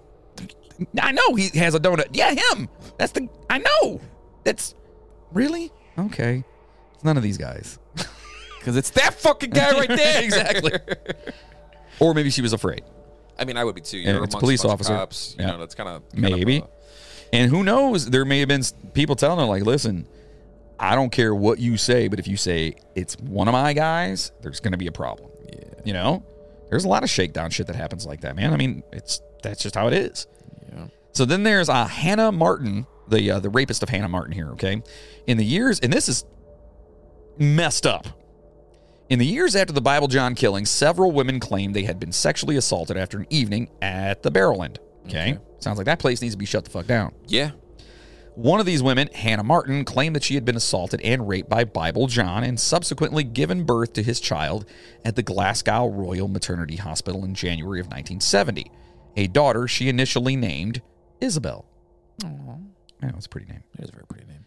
In April of 1969, Martin had gone to the Barrowland. She ended up leaving the dance hall in the company of a tall man she subsequently slept with. Martin then accepted his offer for a lift home. However, during the drive, the man's sexual demeanor became more aggressive, and Martin, drunk and terrified, she was afraid she was going to get attacked, right? Freaked out and puked all over the guy's car. A good, what do they call defense mechanism? Yes. That is a defense mechanism and a half. Yes. The man bundled her up, threw her out of the car, and drove off, leaving her on the pavement. One author, David Leslie, has claimed that Martin's daughter could be the one indisputable link to the identity of Bible John. Ooh. Okay. Now, let's go back real fast. We said earlier that maybe some of these women were alive because he got what he wanted. Right. Maybe he was just being a creep, and she got that creep vibe, but he wasn't going to hurt her because he got what he wanted. Right. You know what I mean? Yeah. It could have been him. Yeah. And maybe she just was like, no, this dude's nuts. And that whole puking thing is amazing. It's pretty Seriously, I think, oh my God, like, I don't feel good. Oh, get out. I'm not going to kill you anymore. Get out of here. So now there's John Irving McInnes. Okay? In 1996, Strathclyde police exhumed the body of John Irving McInnes from a graveyard in Stonehouse, South Lincolnshire, in McInnes. Stonehouse, South Lincolnshire. These names all run together. Yeah, they do. McInnes, who had served in the Scots Guard, he committed suicide in 1980 at 41 by severing the brachial artery in his upper arm. Yeah, that's the big one that runs like through here. So he just cut it? That's crazy. That's one way to go. You're pretty quick too, because that's an artery. You know what I mean? Like I think that's the one that's 7 minutes, and you're gone. So your femoral's in your leg, right? Right. And your femoral in your inside. And that's like less than 5 minutes. Like if that's severed. Yeah, there's pretty much no coming back from that one. And then your jugular is the same as your femoral artery as well. Yeah, too. I'm thinking that's probably the same thing as well. Oh gosh. Yeah, like, that was quick. Yeah. Oof. So he was the cousin of one of the original suspects in the Bible John investigation. A DNA sample was taken from McInnes' body to compare with, semen samples found on the stockings belonging to Helen Puttock, which, had been used to strangle her. Right. The testing results proved inconclusive, of course, with then Lord Advocate Lord Mackay stating insufficient evidence existed to link McInnes with the murder of Helen Puttock. As a result, the Crown officially cleared McInnes of involvement in the Bible John murders in July of 1996. Okay, so maybe he had other shit going on. Maybe he knew who the actual killer was, and it ate him up inside. Because, he obviously, offed himself. Yeah. Or maybe the guy that is Bible John offed him and made it look like a suicide. You know what I mean? Yeah, because that is a weird place to cut. Yeah, but if you want to go quick, though, I'm assuming that's probably it. I just feel like that's going to leave a mess. Yeah. You know what I mean? Like, that's a mess. But, if you're that distraught, obviously you're not thinking about that. But yeah, I get it, but still. It's just a weird spot to cut. It's like saying, like, you wanted to do it yourself and you cut your inside of your thigh. You know what I mean? Like, yeah, and then bleeding out. Yeah. That's, I guess it's not very quick, though, either. No. Bleeding out is not a fast way to go. No, like I said, it's like 5 to 7 minutes. You're just sitting there with your own thoughts draining from you for the next 5 to 7 minutes. Like, that's a torturous way to go. 2, yeah, because your body just gets like super cold or whatever, and then it just shuts down, right? Cold, and then you get cold, and you just get super fatigued, and you fall asleep, and you're just done. But that takes so long to get to that point. Like, you don't think about it, but 5 minutes. We've been talking for an hour and 12 minutes. 5 minutes is a long time. It's a long ass time. A long you know time. What I mean? Like, especially for that. Yeah, I don't know, man. That's. Yeah, I don't like that at all. I kind of leaning towards the. Maybe made it look like that. You know what I mean? That his buddy or whoever he claimed or thought he knew who it was or was friends with the suspect. The suspect, we'll put it that way. Mm-hmm. Maybe. That's just a gruesome way to go. Yeah. I don't know. Not good. Especially because if you're in the Scots Guard, you would probably have a sidearm, right? Was he in the Scots Guard at that time? I think it was former Scots Guard, right? Well, he had served in the Scots Guard, so he probably wasn't in there anymore. He may or may not have had a weapon. Because he was 41, too. Yeah. You know what I mean? So he's probably out of the military at that point in time, I would assume. Yeah. But you would think that a former, Scots Guard would at least know how to, defend himself, so maybe he did do it himself. Right. You know what I mean? Yeah, that kind of goes both ways. Yeah. Yeah, that's weird. Then there's Peter Tobin. I didn't know anything about this guy, and we're probably going to do a fuck that guy on this guy. He's a fucked up dude. Yep. So several criminologists and investigators have speculated that convicted serial killer Peter Tobin may have been Bible John. Tobin was convicted in May of 2007 of the 2006 murder of Polish student Angelika Kluk, who had been raped, beaten, and then stabbed to death. He had relocated from Shettleston, Glasgow to England in August of 1969 before the last 2 murders committed by Bible John. After marrying his first wife, whom he had met at the Barrel Inn Ballroom in 1968. From August 1969, Tobin lived in Brighton for 20 years, and from the late 80s, he would alternately reside in either Scotland or the south of England. Okay. A lot of that stuff kind of falls in line there. You know what I'm saying? Yeah, Yes. yeah. The fact that Tobin attacked Cluck so ferociously, hid her body, and then took off to London before his arrest, in addition to the methods of the violence perpetrated on the two 1991 victims unearthed from his Margate Holmes garden. Yes, they found other victims. Okay. It did not suggest the work of an amateur. Okay. However, one discrepancy is that Bible John publicly displayed his victims' bodies, right? Remember, he laid them out, have a shoe next to him, and a tampon or whatever next to him, you know what I mean? Right. Where Tobin buried everybody. That is weird. And that's a huge, to me, that's way different. Yeah, that's a lot different. Because an MO is an MO, and you pretty much stick with that unless, I don't know, unless you're escalating and then I don't know, maybe you changed your MO because you were getting too close to getting caught. But if you did that 3 times, then at that point you're propping them up because you want people to see it. Right. You know? So to me, not so much. Yeah. So some contemporary visual similarities exist between Peter Tobin, aged in his 20s, and the 1969 composite drawing of Bible John. And we'll make sure to post these up on our socials. Mm-hmm. However, the composite drawing showed Bible John with red hair, and recent pictures of Tobin show he did not have this hair color. And again, could be dyed. Was it black? Well, in addition, all 3 of Tobin's former wives have given accounts of being repeatedly imprisoned, throttled, beaten, and raped by him. Each woman has stated he had been driven to extreme physical violence by the female menstrual cycle. Okay. Which, as we know, seems like it may have something to do with the Bible John murders. Oh, yeah.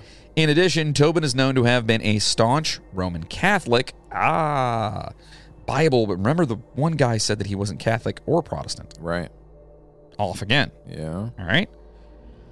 With strong religious views. Finally, the alias Bible John given to Jean Langford and Helen Puttock, okay, in 1969 is similar to one of the pseudonyms known to have been regularly used by Tobin. John Simpleton, which was one of the names previously. Templeton, Other Simpleton, thing as Emerson. well, too, is that with the whole MO thing, maybe his MO for burying those other victims, unfortunately, was because they either did give in or they weren't on their period at the time. And possible, but if we're talking that if he didn't kill those that weren't doing that, typically when you have... Well, he didn't kill... I mean, yeah, he didn't kill all of them, but there was a few of them that kind of... That we don't know. Right. You know what I mean? So when you have somebody who is who can take things to that degree, right? There becomes a complete methodology in what they're doing.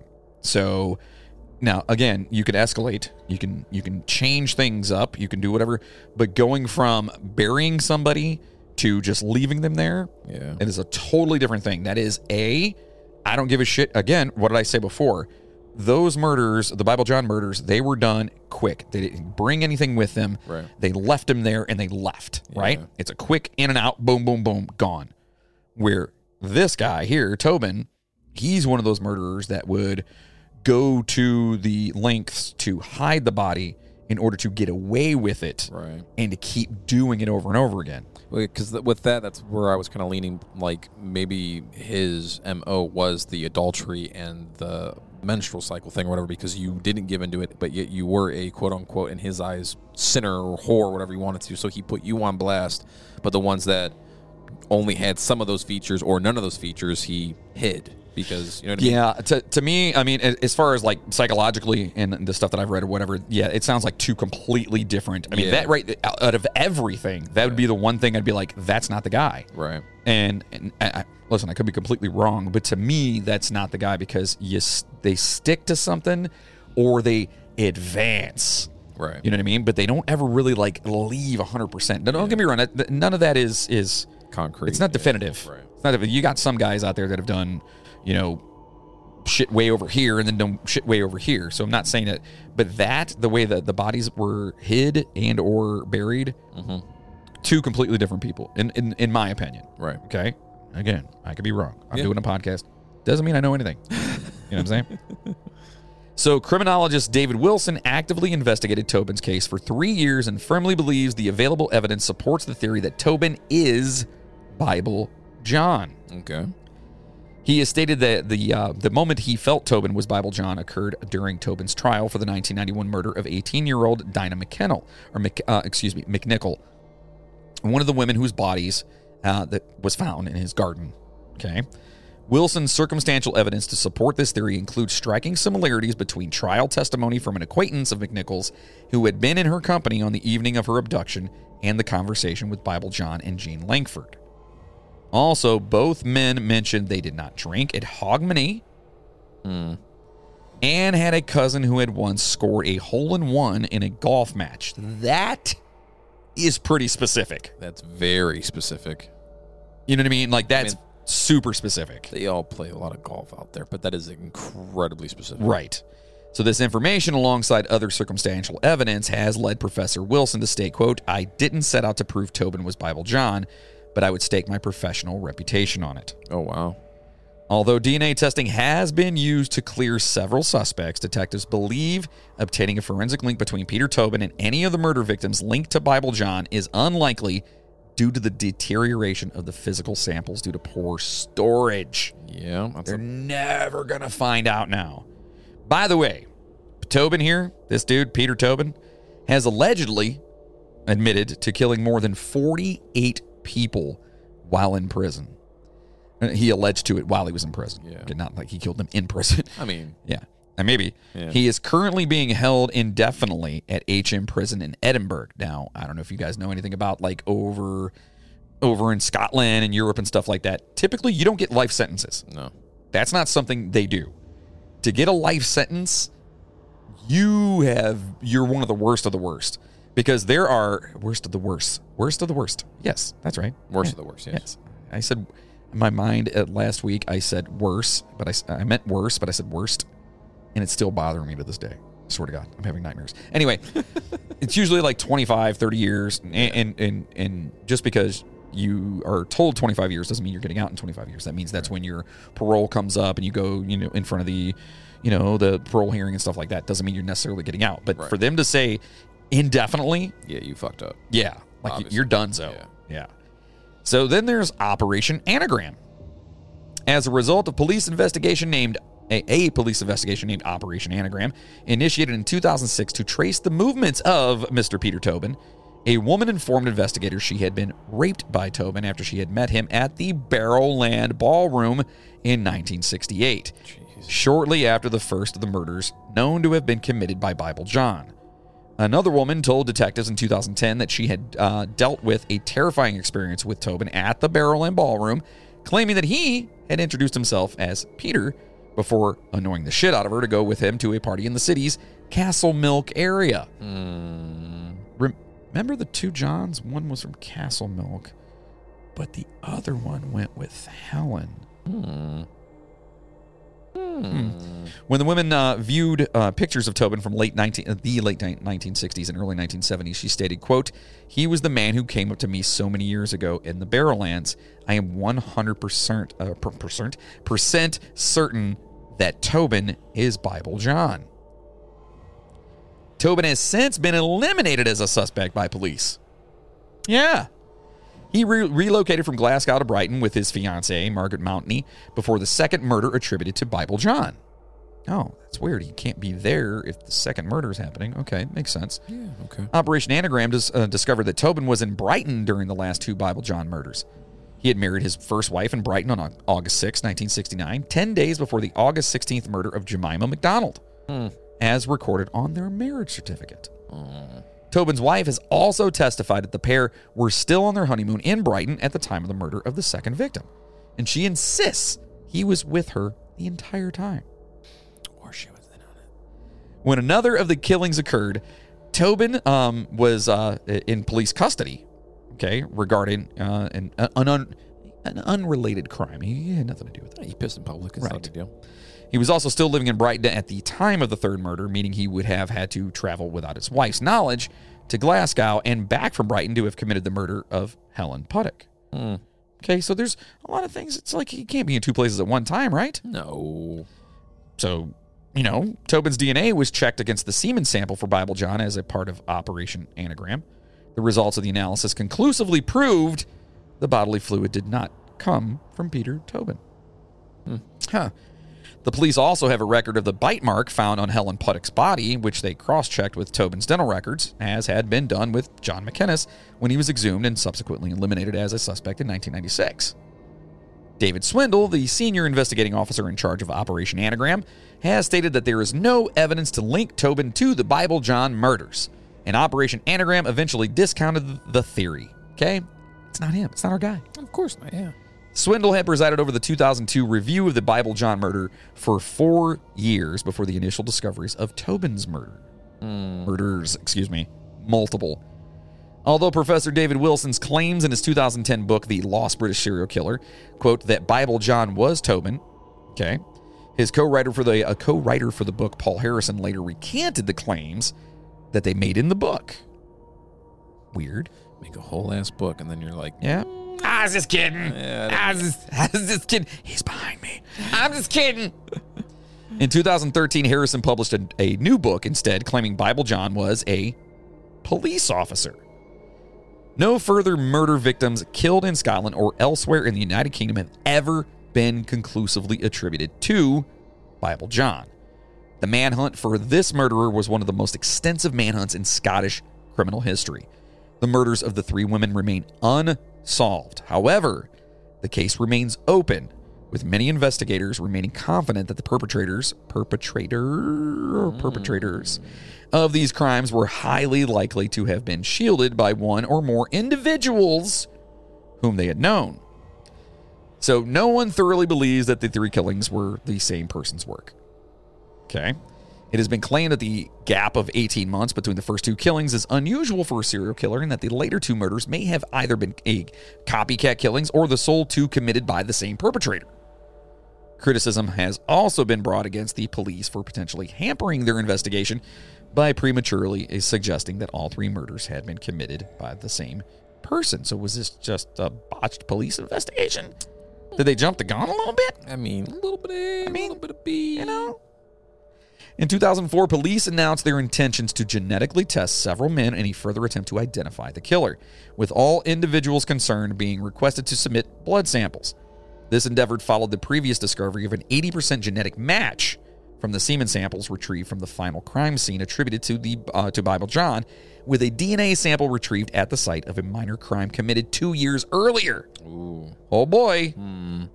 The sample was enough of a match to lead officers to believe that the person who committed the offense was related to the killer. Interesting. The sole witness ever to have engaged in a lengthy conversation with Bible John is Helen's sister, Jean Langford. Right. She died, unfortunately, in September of 2010 at age 74. Oof. Langford had given police the description used to form the second composite drawing created of the suspect that we talked about, which remains the most significant clue as to the perpetrator's physical appearance. We'll make sure we post all those up for you guys. Despite Professor Wilson's belief that Peter Tobin may have been Bible John, when Jean Langford discussed her sister's murder many decades later, she stated emphatically that Tobin was not the man she had shared a taxi with the night of her sister's murder.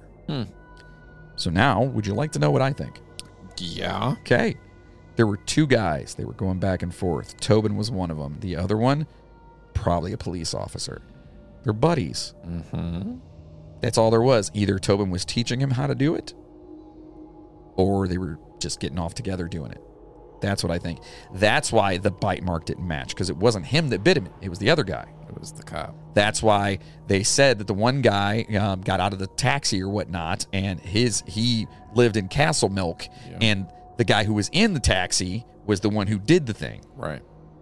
There was 2 guys. Oh yeah, it definitely. Absolutely. I would stake everything on the fact that it was 2 guys, and that's why if you can't find one, then you can't find the other, and you can't piece them together. You know what I mean? So that's why Tobin got away with all that. That's ridiculous. I mean, you got away with linking the Bible John murders, but that's still fucking ridiculous. It is ridiculous. It's insane, and that's what I think happened in Bible John is, well, I mean, he's still out there, right? Technically, he's still out there.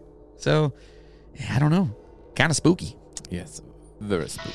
Very spooky. Now, boys and girls, it's your favorite part of the show, the movie review. Which top 10 movies will make the cut today?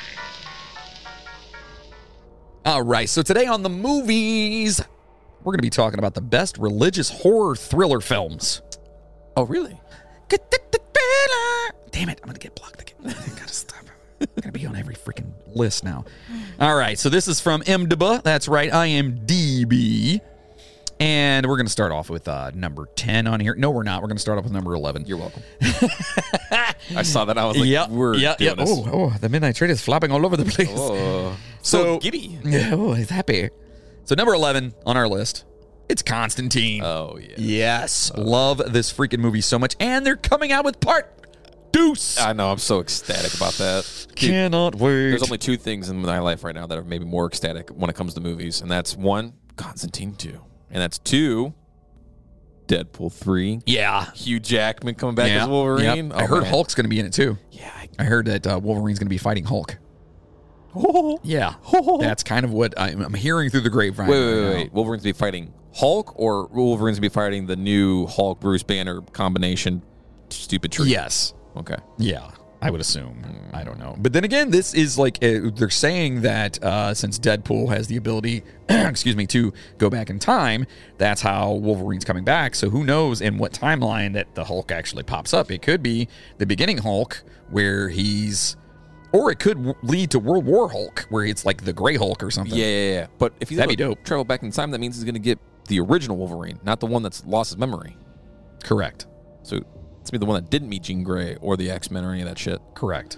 Oh. Yeah. Oh. Which is probably good considering that none of those have really been introduced yet to that part of things. But like, yeah, I'm excited.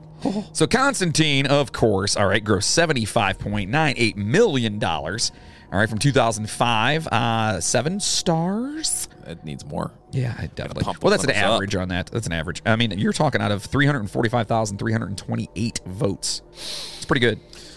You guys, Pump those numbers up. yeah. If you don't know what it is, supernatural exorcist and demonologist John Constantine helps a policewoman prove her sister's death, twin sister, by the way, was not a suicide, but something more. Ooh. Yes. It's great. Number 10, Stigmata from 1999. This is actually a pretty good movie. It's pretty cool. Have you seen this one? I've heard about it and I haven't seen it. Yeah, it's all right. It's Patricia Arquette, Gabriel Byrne, Jonathan Pryce, Nia Long. Grossed about $50.05 million, 6.2 stars on here. And when a young woman becomes afflicted by stigmata, a priest is sent to investigate her case, which may have severe ramifications for his faith and for the Catholic Church itself. Ooh. Yeah. Stigmata, by the way, is when you just start randomly having like the signs of the crucifixion on your body. So Right. if you guys didn't happen to know what that was, but I'm sure you did. It's usually in the spot where where Jesus was like crucified, right? It's like wrists. on the wrists. Yeah, it's wrists. Where I know it's like in like old time they always do it in the hands, but it was the wrists. Yeah. It's the wrists and the top of the feet and thorns and all that shit, and then the spear inside and all that shit. Yeah.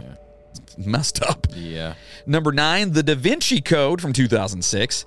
A murder inside the Louvre and clues in Da Vinci paintings lead to the discovery of a religious mystery protected by a secret society for 2,000 years, which could shake the foundations of Christianity. Pretty good. I'm trying. I got to get that better. 217. It made $217. No. $217.54 million. 6.6 stars. You guys know this one. Tom Hanks. Yep. You know. It's a good movie. It's all right. Book was better. I guess. Now, I have not seen this one. All right, this is from 2017. This is Mother. Wait, hold on. It's Mother! That's with Jennifer Lawrence. Yeah. A couple's relationship is tested when uninvited guests arrive at their home, disrupting their tranquil existence. See, there's a rapey scene in there with Jennifer Oh. Lawrence. Yeah. That's all I already know about that movie. Her raping someone? No. Oh, yikes. Okay. Yeah. All right. That'd be Not that either one of them are No, good. but that'd be a little different. Yeah. Gross $17.8 million. Yeah, Jennifer Lawrence, Javier Bardem, which I love Javier Bardem. He's awesome. He was No Country for Old Men. He was the bad guy. Oh, I didn't know he was in that. Yeah, that's the bad guy. Oh, yeah, no, that's the bad guy. But I didn't realize that he was in Mother, though. Along with Ed Harris and Michelle Pfeiffer. What? Yeah, I knew Michelle Pfeiffer was in it, but I didn't know that's Awesome. Number 7, The First Power from 1990. A dedicated LA police detective and a female psychic must stop a demonic serial killer who was given the powers of resurrection, teleportation, and possession. That felt better. That felt a lot better. That felt a lot better. I liked Yeah. it. I even zoomed in on your face on that one too. Grossed $22.42 million. So whatever. Yeah, I've never seen this one. Lou Diamond Phillips. Okay, that's the guy that played Richie Valens from La Bamba. La Bamba. Yeah. La Bamba. Nope. I was gonna say don't sing it. We're gonna get on another list. Number 6 is The Rite from 2011. American seminary student Michael Kovac travels to Italy to take an exorcism course. It's the whole description. That's what it is. Such a great movie. Yeah. Anthony Hopkins, Colin O'Donoghue. Yeah, $33.05 million. Number 5 from 2000, Lost Souls. Let's see here. Winona Ryder. Yeah, all right. A Catholic teacher meets an atheist journalist. I want to make... Hold on. A Catholic teacher meets an atheist journalist whom a group of Catholics and priests believes has been chosen by the devil to be the Antichrist. If you say it with more enthusiasm, it changes the whole thing. Yeah, that sounds super cool. Yeah, I've never seen that one. Number 4 is The Reaping from 2007. A former Christian missionary who specializes in debunking religious phenomena investigates a small town which seems to be suffering from the 10 biblical plagues. Oh, Hilary Swank. That seems a little rough. Yeah. $25.12 million doll hairs on that one. Nice. Actually, I have seen that.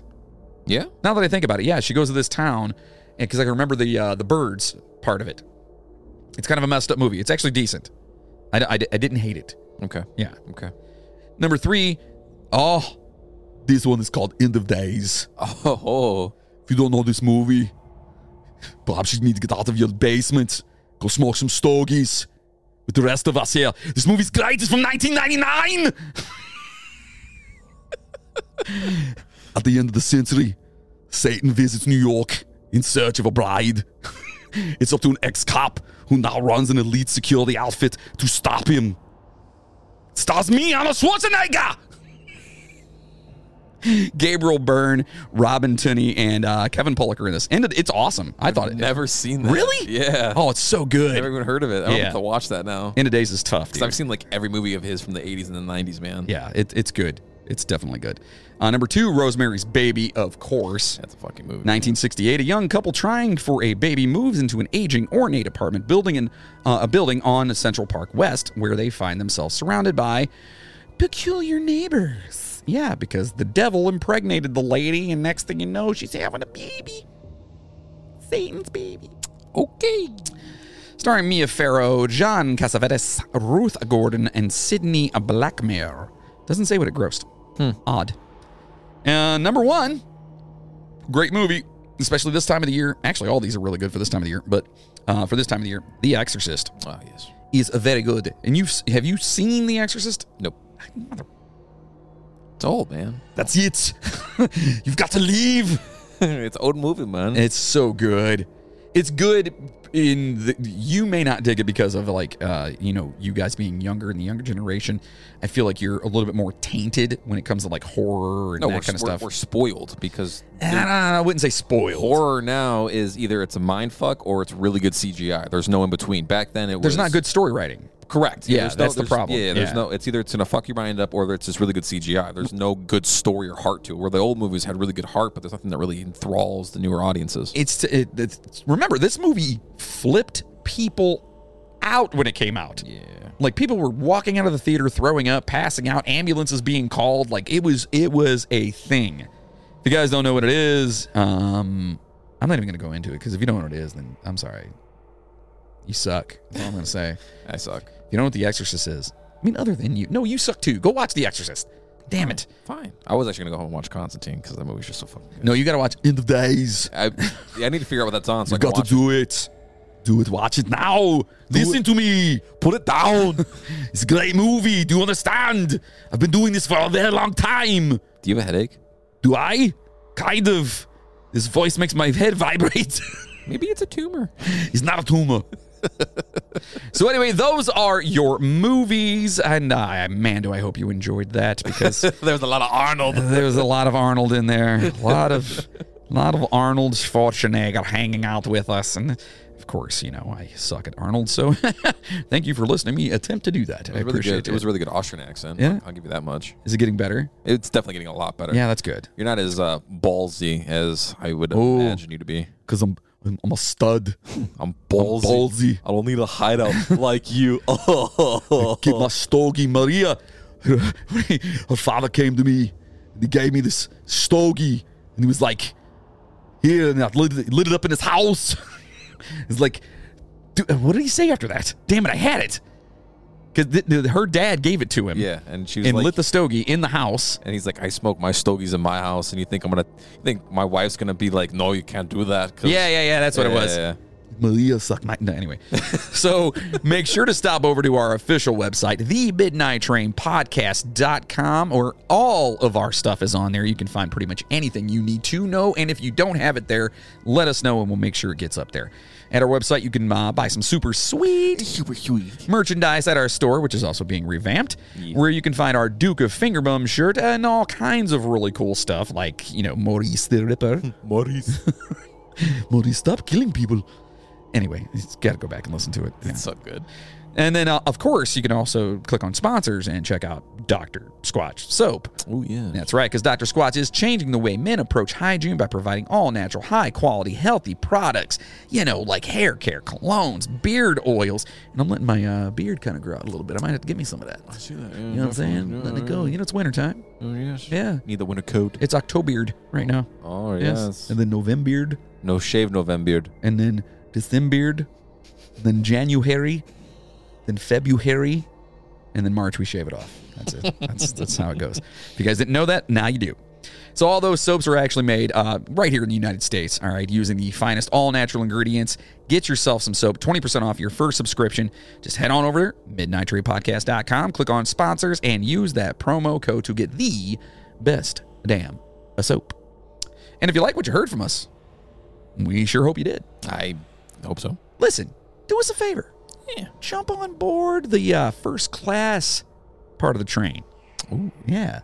Become a first class passenger by just heading over to the midnighttrainpodcast.com and clicking on that Patreon button right at the very top of it, all right? It'll magically whisk you away to the greatest place you could ever be. That's Patreon land, baby. Where you get all the bonuses. You get everything you want. I'm talking, we have stickers that come out to you. We get, what else do we have up there, buddy? We have so much good stuff. Bonuses out the yin-yang. Oh, my gosh. Like out the wazoo. Upcoming bonus, man. Yeah. So get on over there, support the show. Okay? Support us. This guy and this guy. Support the show. Get all the bonuses. And not only that, guess what? You're going to get invited to... something pretty cool. Ooh. The Halloween Spooktacular. Coming up here, October 25th, we are going to be recording it specifically for our Patreon members, our first class passengers, and it's going to be going up on a special Facebook spot that only they can enter. So if you want to do that and you're down, listen, sign up, get involved, and then guess what? You're also going to be donating to a very amazing cause. Oh, yeah. What cause is that? Well, you know, we obviously love music, okay? And if you don't know that, then you're probably new here. And we want future generations of musicians to have accessibility to music, okay? And music education. Oh, yes. Right. So we've decided to give to a great cause, the Save the Music Foundation. Their mission is to help students, schools, and communities reach their full potential through the power of making music, and I firmly believe in that. I could just pan over right there. You could see all my guitars over on the wall. Yes. Not that I can play any of them, I'm just saying. So, anyway, as one of the leading music foundations in the United States, they support their partner, communities in three ways: by donating, musical instruments and music technology, and providing support services for teachers and advocating for music education. We need more music education in schools. Yes, we do. It's huge. You can look at the statistics and stuff on it. Like, it really does help. So we're going to donate 20% of our merchandise sales and our Patreon donations from both shows. We also have another show that, we're not even going to talk about. I'm kidding. It's Icons and Outlaws, and it's so much fun. It's just kind of on the back burner for the moment. So each month we're going to be donating for that. So support the show, get a ton of bonuses, and help a great cause. And for more information or to donate personally, go to savethemusic.org. Go there now. Do it now. Do it. What are you doing? What are you doing here?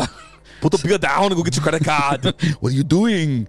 So anyway, yes, don't forget to follow us on Twitter, Instagram, TikTok, YouTube.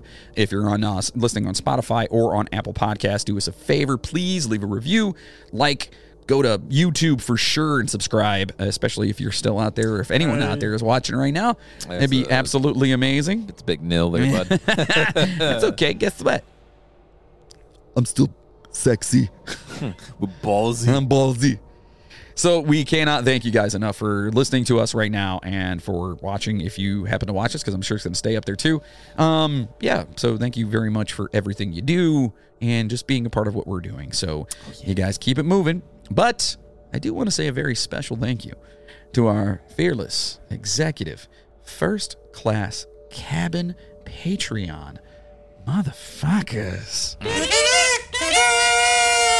Oh, yeah. Still didn't turn that down. To George DeJesus, Megan McTerry, Tomislav Sabota, Amanda Denz, Chris Lucas, Zachary Danielson, Joseph Aramo, Margaret Dempsey, Kelly Ryan, Nathan Diekman, Stacy Lukonen, Nicholas Cooper, Caitlin McKinney, Trent Scott, Spencer Dunlap, Jacob Cook, Maggie Brothers, Miles Campbell, Colleen Cox, Brian Gunzelman, Mac Doherty, Pumpkin Escobar, Turner Cox, Sydney Sayer, Gina Madison, Janice Sherrill, Chad Flint, Chris McLeod, Justin Kowalczyk, Rob Webb from the Funbox Podcast, Christina Skelton and Jessica Bartolome from the Sister Skeleton Podcast, Maria Gibbs to Chainsaw. What the fuck? To Jigsaw, Rick Resler, Courtney Batchelor, Katie Brabennick, of course, and to our boy, Bill Birch. Oh, good for you. You sound like Beetlejuice doing it now. Hey, come on. Come over here and do this right now. Hey, it's showtime. Come for your daughter, Chuck. No, it's Bill. Come for your daughter, Bill. So spread the word if you want your name to be mentioned right here on the show and on our website too, where we're adding everybody on there as well. Listen, just sign up, become a Patreon producer, become a first class passenger. Right? Do it. Thank you so much for listening. And listen, stay safe. Stay safe. Stay safe out there, passengers. And as always, Choo-choo, motherfucker. Now go home and get your fucking shine box.